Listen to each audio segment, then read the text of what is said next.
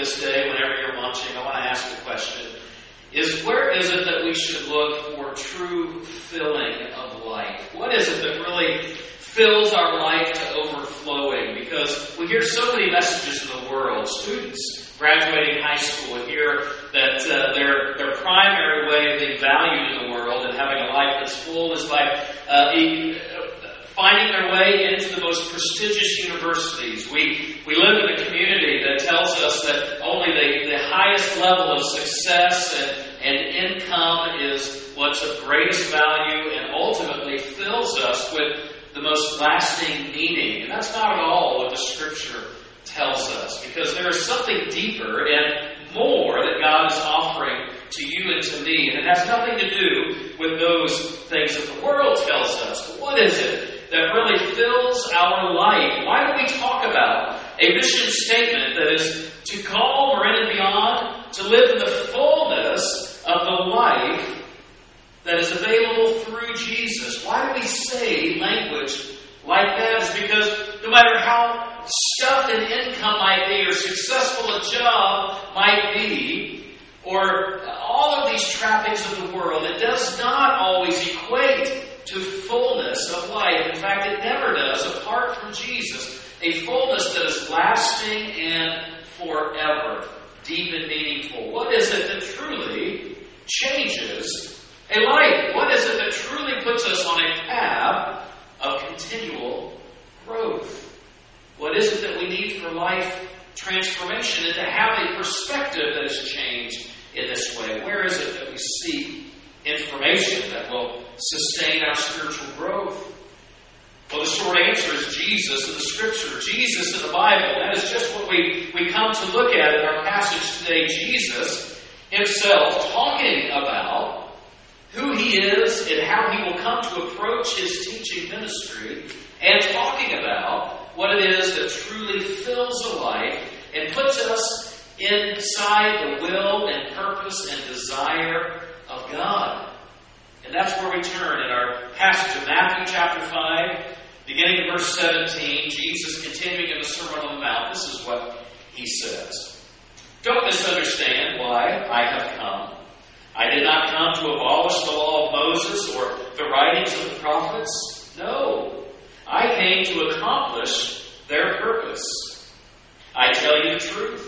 Until heaven and earth disappear, not even the smallest detail of God's law will disappear until its purpose is achieved. So, if you ignore the least commandment and teach others to do the same, you will be called the least in the kingdom of heaven. But anyone who obeys God's laws and teaches them will be called great in the kingdom of heaven. But I warn you, unless your righteousness is better than the righteousness of the teachers of religious law and the Pharisees, you will never enter the kingdom of heaven. Matthew chapter 5, verses 17 to 20. Jesus, in this passage, he tells us that he takes the Scripture seriously.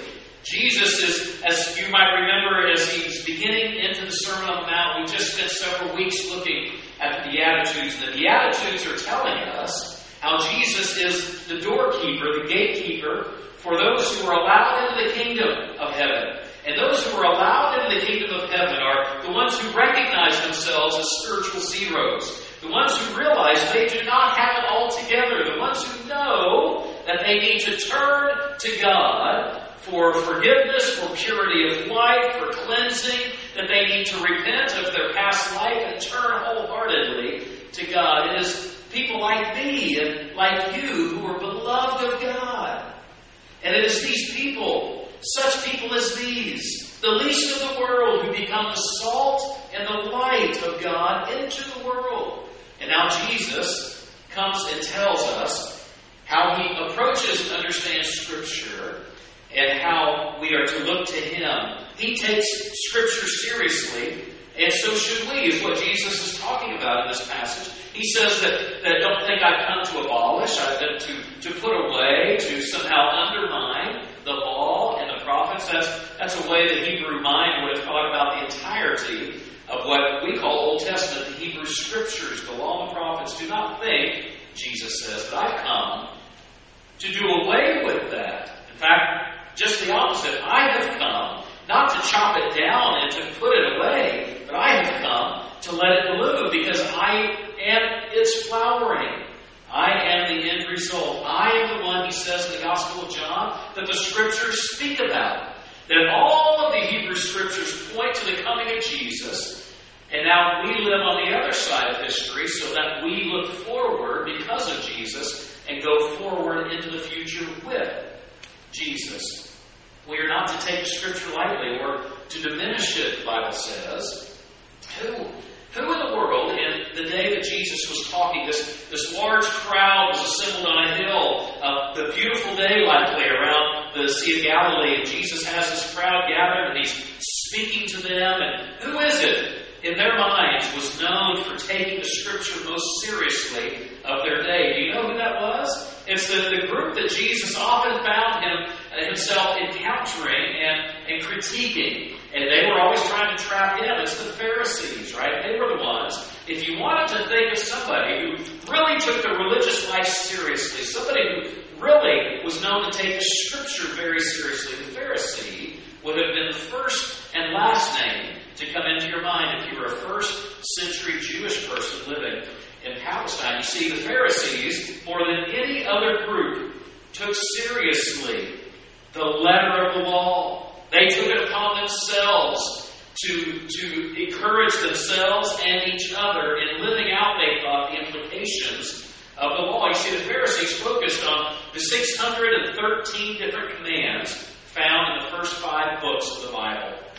And that would be the equivalent. If you took each command, each of those 613 commands, and you wrote them each on a line and double-spaced on a normal 8.5 by 11 sheet of paper, you would end up having 24 sheets of paper across your wall around your home. Can you imagine this? 613 different commands that they sought diligently to try to uphold and to live out in their life and to keep the letter of the law. In addition to those, they thought it important to also incorporate the oral traditions that gave description, and there were increasing regulations and rules. If one was to be faithful to God, you had to keep the letter of the law. Nobody in this day took more seriously the Scriptures and keeping them rightly with God and to evaluate their life in view of them. You see, the Pharisees were exemplars of extreme effort of keeping everything just right with God. The Pharisees would have been known as being hungry for righteousness. They just approached God in the wrong way. They had gotten off track, and this is according to Jesus himself. You see, the Pharisees were really the origin of self-righteous people. People that in their own effort and attempt to keep the commands of God actually found themselves farther away from God rather than closer to God. What did Jesus point out about their approach, about this particular approach of trying to please God by keeping the letter of the law, the list, these 24 pages of commands? Can you imagine trying to live your life just checking these things off every day and every week? And have I broken any of these things? Have I done anything wrong here? You see, what Jesus and how he evaluates this approach to God is that it becomes an overwhelming burden. And ultimately, it crushes the person. In one passage, Matthew 23, he says, "What sorrow awaits you teachers of religious law and you Pharisees, hypocrites! For you are careful to tithe even the tiniest income from your herb gardens, but you ignore the more important aspects of the law, justice, mercy, and faith. You should tithe, yes, but do not neglect the more important things. Blind guides, you strain your water so that you won't accidentally swallow a gnat, but you swallow a camel." In another passage where he's describing this teaching, he says that you'll actually take it in a religious way, you'll set aside part of your income and dedicate that income to God, even though your own family is in need. And what a shame it is, because you're not fulfilling the law of mercy so that you can deal with what you traditions about what you think honors God, trying to keep the letter of the law, but the life of what God intended had been sucked away and blown out. You can almost hear the sigh of the people gathered on the hillside of Jesus. You can almost hear the sigh when he says, don't think I've come to abolish the law. I've come to fulfill it. That would have piqued their curiosity. And then he goes into saying that no one should consider and set aside any of the least of the law. Because if they do, they'll be considered least in the kingdom. Those who take the full approach to the law will be considered great in the kingdom.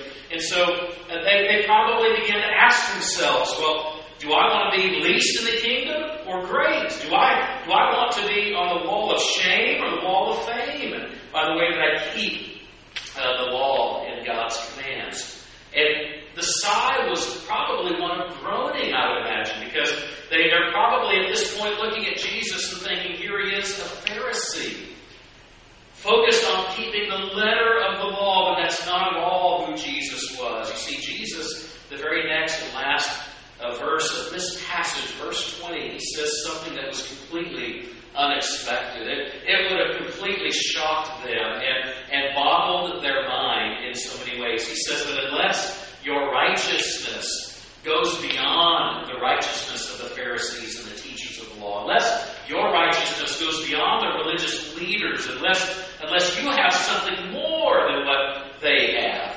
And what a punch in the gut to think that they must somehow out-righteous the righteous Pharisees. How in the world would they do that? Their sigh goes to one of deep distress, I'm sure, in trying to process what they just heard. What do you mean, Jesus, that my righteousness has to exceed even that of the Pharisee, the most serious religious person in our culture? I can't possibly do that. And that's exactly the conclusion Jesus wants them to come to, and exactly the conclusion Jesus wants you and me to come to. Because in our own strength, and in our own striving, and in our own attempt to please God, we will always fail. We will never measure up. We can never do enough. We can never keep all of the list accurately. We are unable to. And it becomes a burden when we attempt to do that. It becomes a burden that overwhelms us. And you know what it ultimately does? It crushes us. It is a weight that will ruin our lives.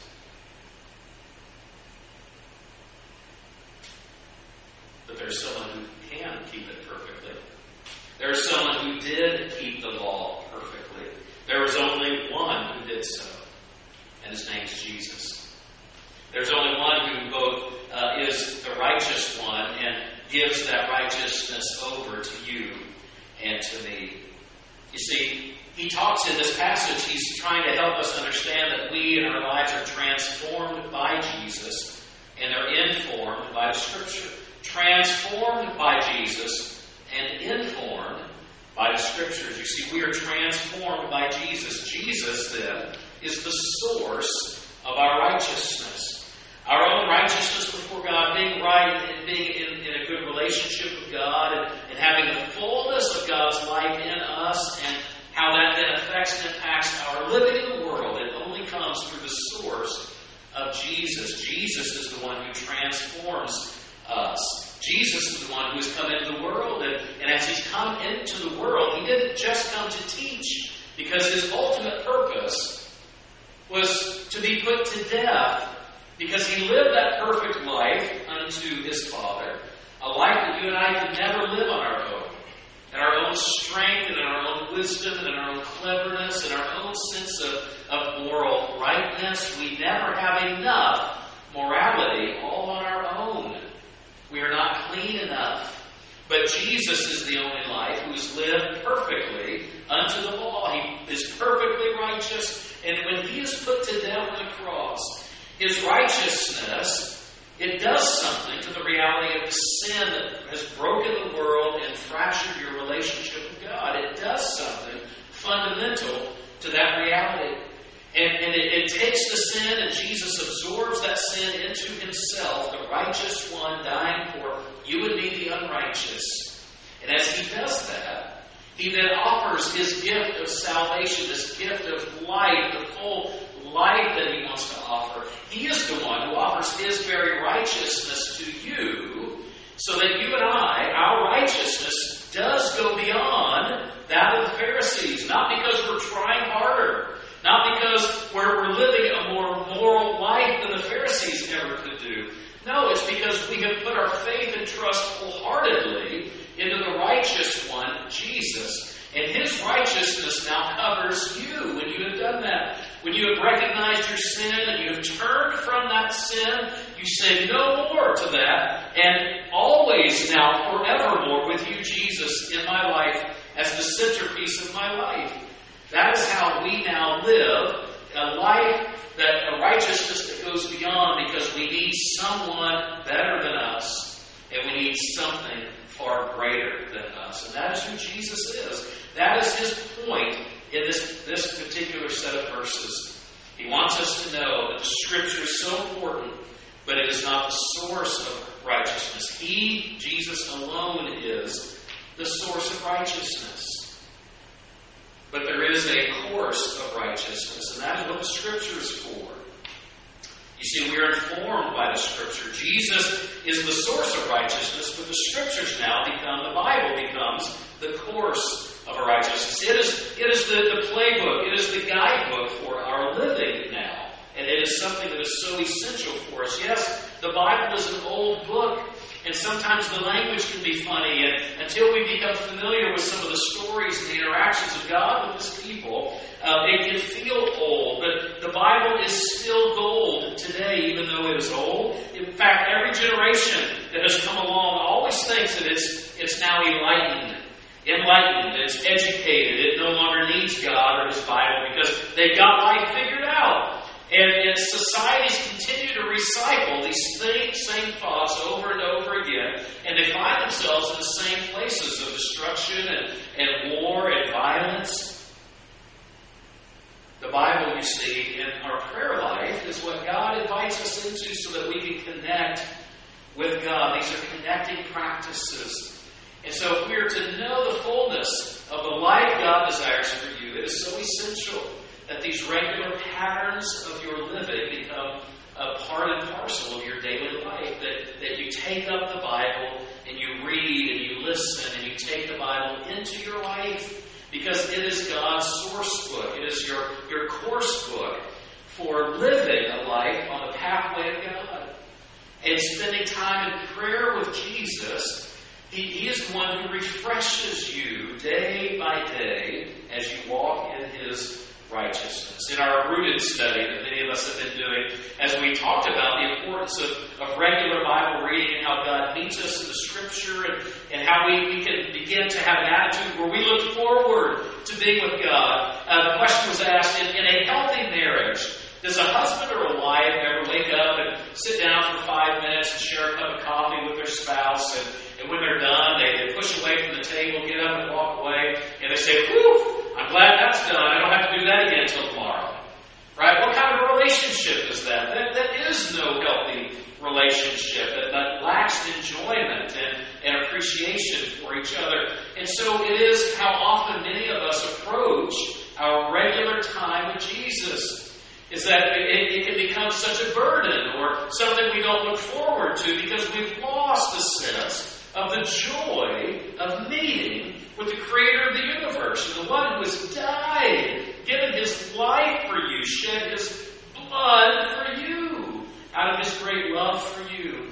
And we can move away from that sense of tender relating to the Lord, and we can forget what that is like. And so I pray for you, brother and sister, that you would have a renewed hunger and desire to be with Jesus, that you would enjoy His presence, and that every day you would walk away from your time alone with Him in your prayer time, and you would wish that you had more time, and that you would take up increasing time day by day, and you would prioritize it. It would become such a valuable reality for you because He is your source of righteousness, and that you would enjoy your time in the Scripture, knowing that it is how God continues to speak to you and to continue to guide you along your walk with Him. As you read the Scripture, I encourage you, just sit down. It doesn't have to be so hard. Sit down, and yes, there will be things that will confuse you, and there will be things you don't understand at times. I've been reading the Bible for years, and there's still things that I open up, and I'm like, I didn't know that was in there. Or I'm still confused about some things, or I miss how one thing connects to another. And so those are opportunities that God is inviting you to learn more, and to study more, and to grow in your knowledge of the Scripture. But as you open your Bible, it can be as simple as just looking and just beginning to read. Start off in a gospel, just beginning to read a couple of verses, a passage, a chapter, maybe two. And once you come across something that either challenges your life or comforts you in that moment, just pause right there. Just pause and begin to reflect and take that with you through the day. And allow God's Spirit to take what has challenged you or comforted you. And it's not going to be always one or the other. You're not always going to find comfort in the Scripture, because there are times when God wants to challenge a behavior of your life. He wants to challenge a pattern that has taken root in your life, and He wants to disrupt it and to break that pattern and that stronghold in your life. And there are times when you're walking and you're confused, you're facing something of great trouble, you're facing an unknown quality in your workplace or your educational pursuit, whatever it might be, and you need a sense of comfort and a reminder that God is with you, that no matter what the circumstances around you are, that God undergirds your life, and He is going ahead of you in your life, and you refix your eyes on Him, and in that moment, you find the great comfort of God's Spirit washing over you again, and you rejoice in how God speaks to you through the Scripture. So I encourage you, let the Scripture be your information for how to live in the righteousness of God as you focus on what He challenges you with and what He comforts you in. And allow Jesus, recognize Jesus as the source, the only source of your righteousness. So I want to ask you as we conclude today, if you have never asked Jesus to be in the driver's seat of your life, I want to ask you to consider that today. Consider that this week. If you've never understood surrendering your entire future into the hands of Jesus, turning away from your old patterns of unfulfilling attempts at life, and giving your whole heart into the hands of Jesus, confessing your sin, turning away from that old way of life and turning to the new way of life that Jesus wants and offers to you. It is something you must receive personally into your own life. It's not a game that we play. It's a life that we live. It's the joyous life that fills you. If you've never done that, or you're not certain that you've ever come to a place of really surrendering your life fully into the hands of God, I want to encourage you. You can call the church office anytime. You can email again to tiburonbaptist@gmail.com. Talk to your group leader and just say, I'm just not sure where I am with God today. And let your group leader talk with you and pray with you and surround you with the goodness of God's Word. And you will be blessed and filled with the goodness of God. Don't let another day go by. If your life is not surpassing the righteousness of the Pharisees, because Jesus and Jesus alone is your righteousness. Living God, we thank you for this day. We thank you for this moment together in your Word. And I pray, Holy Spirit, that you would unleash your Word in our hearts, that you would help us hear it fresh in the way that people hearing Jesus' words heard it, and that you would challenge us, you would comfort us, you would remind us of your love and your mercy and your grace, and may we walk in it always. We pray in Jesus now, in your precious, amazing name, life-giving, life-changing, life-transforming name, Jesus, the one whom we love because He has first loved us.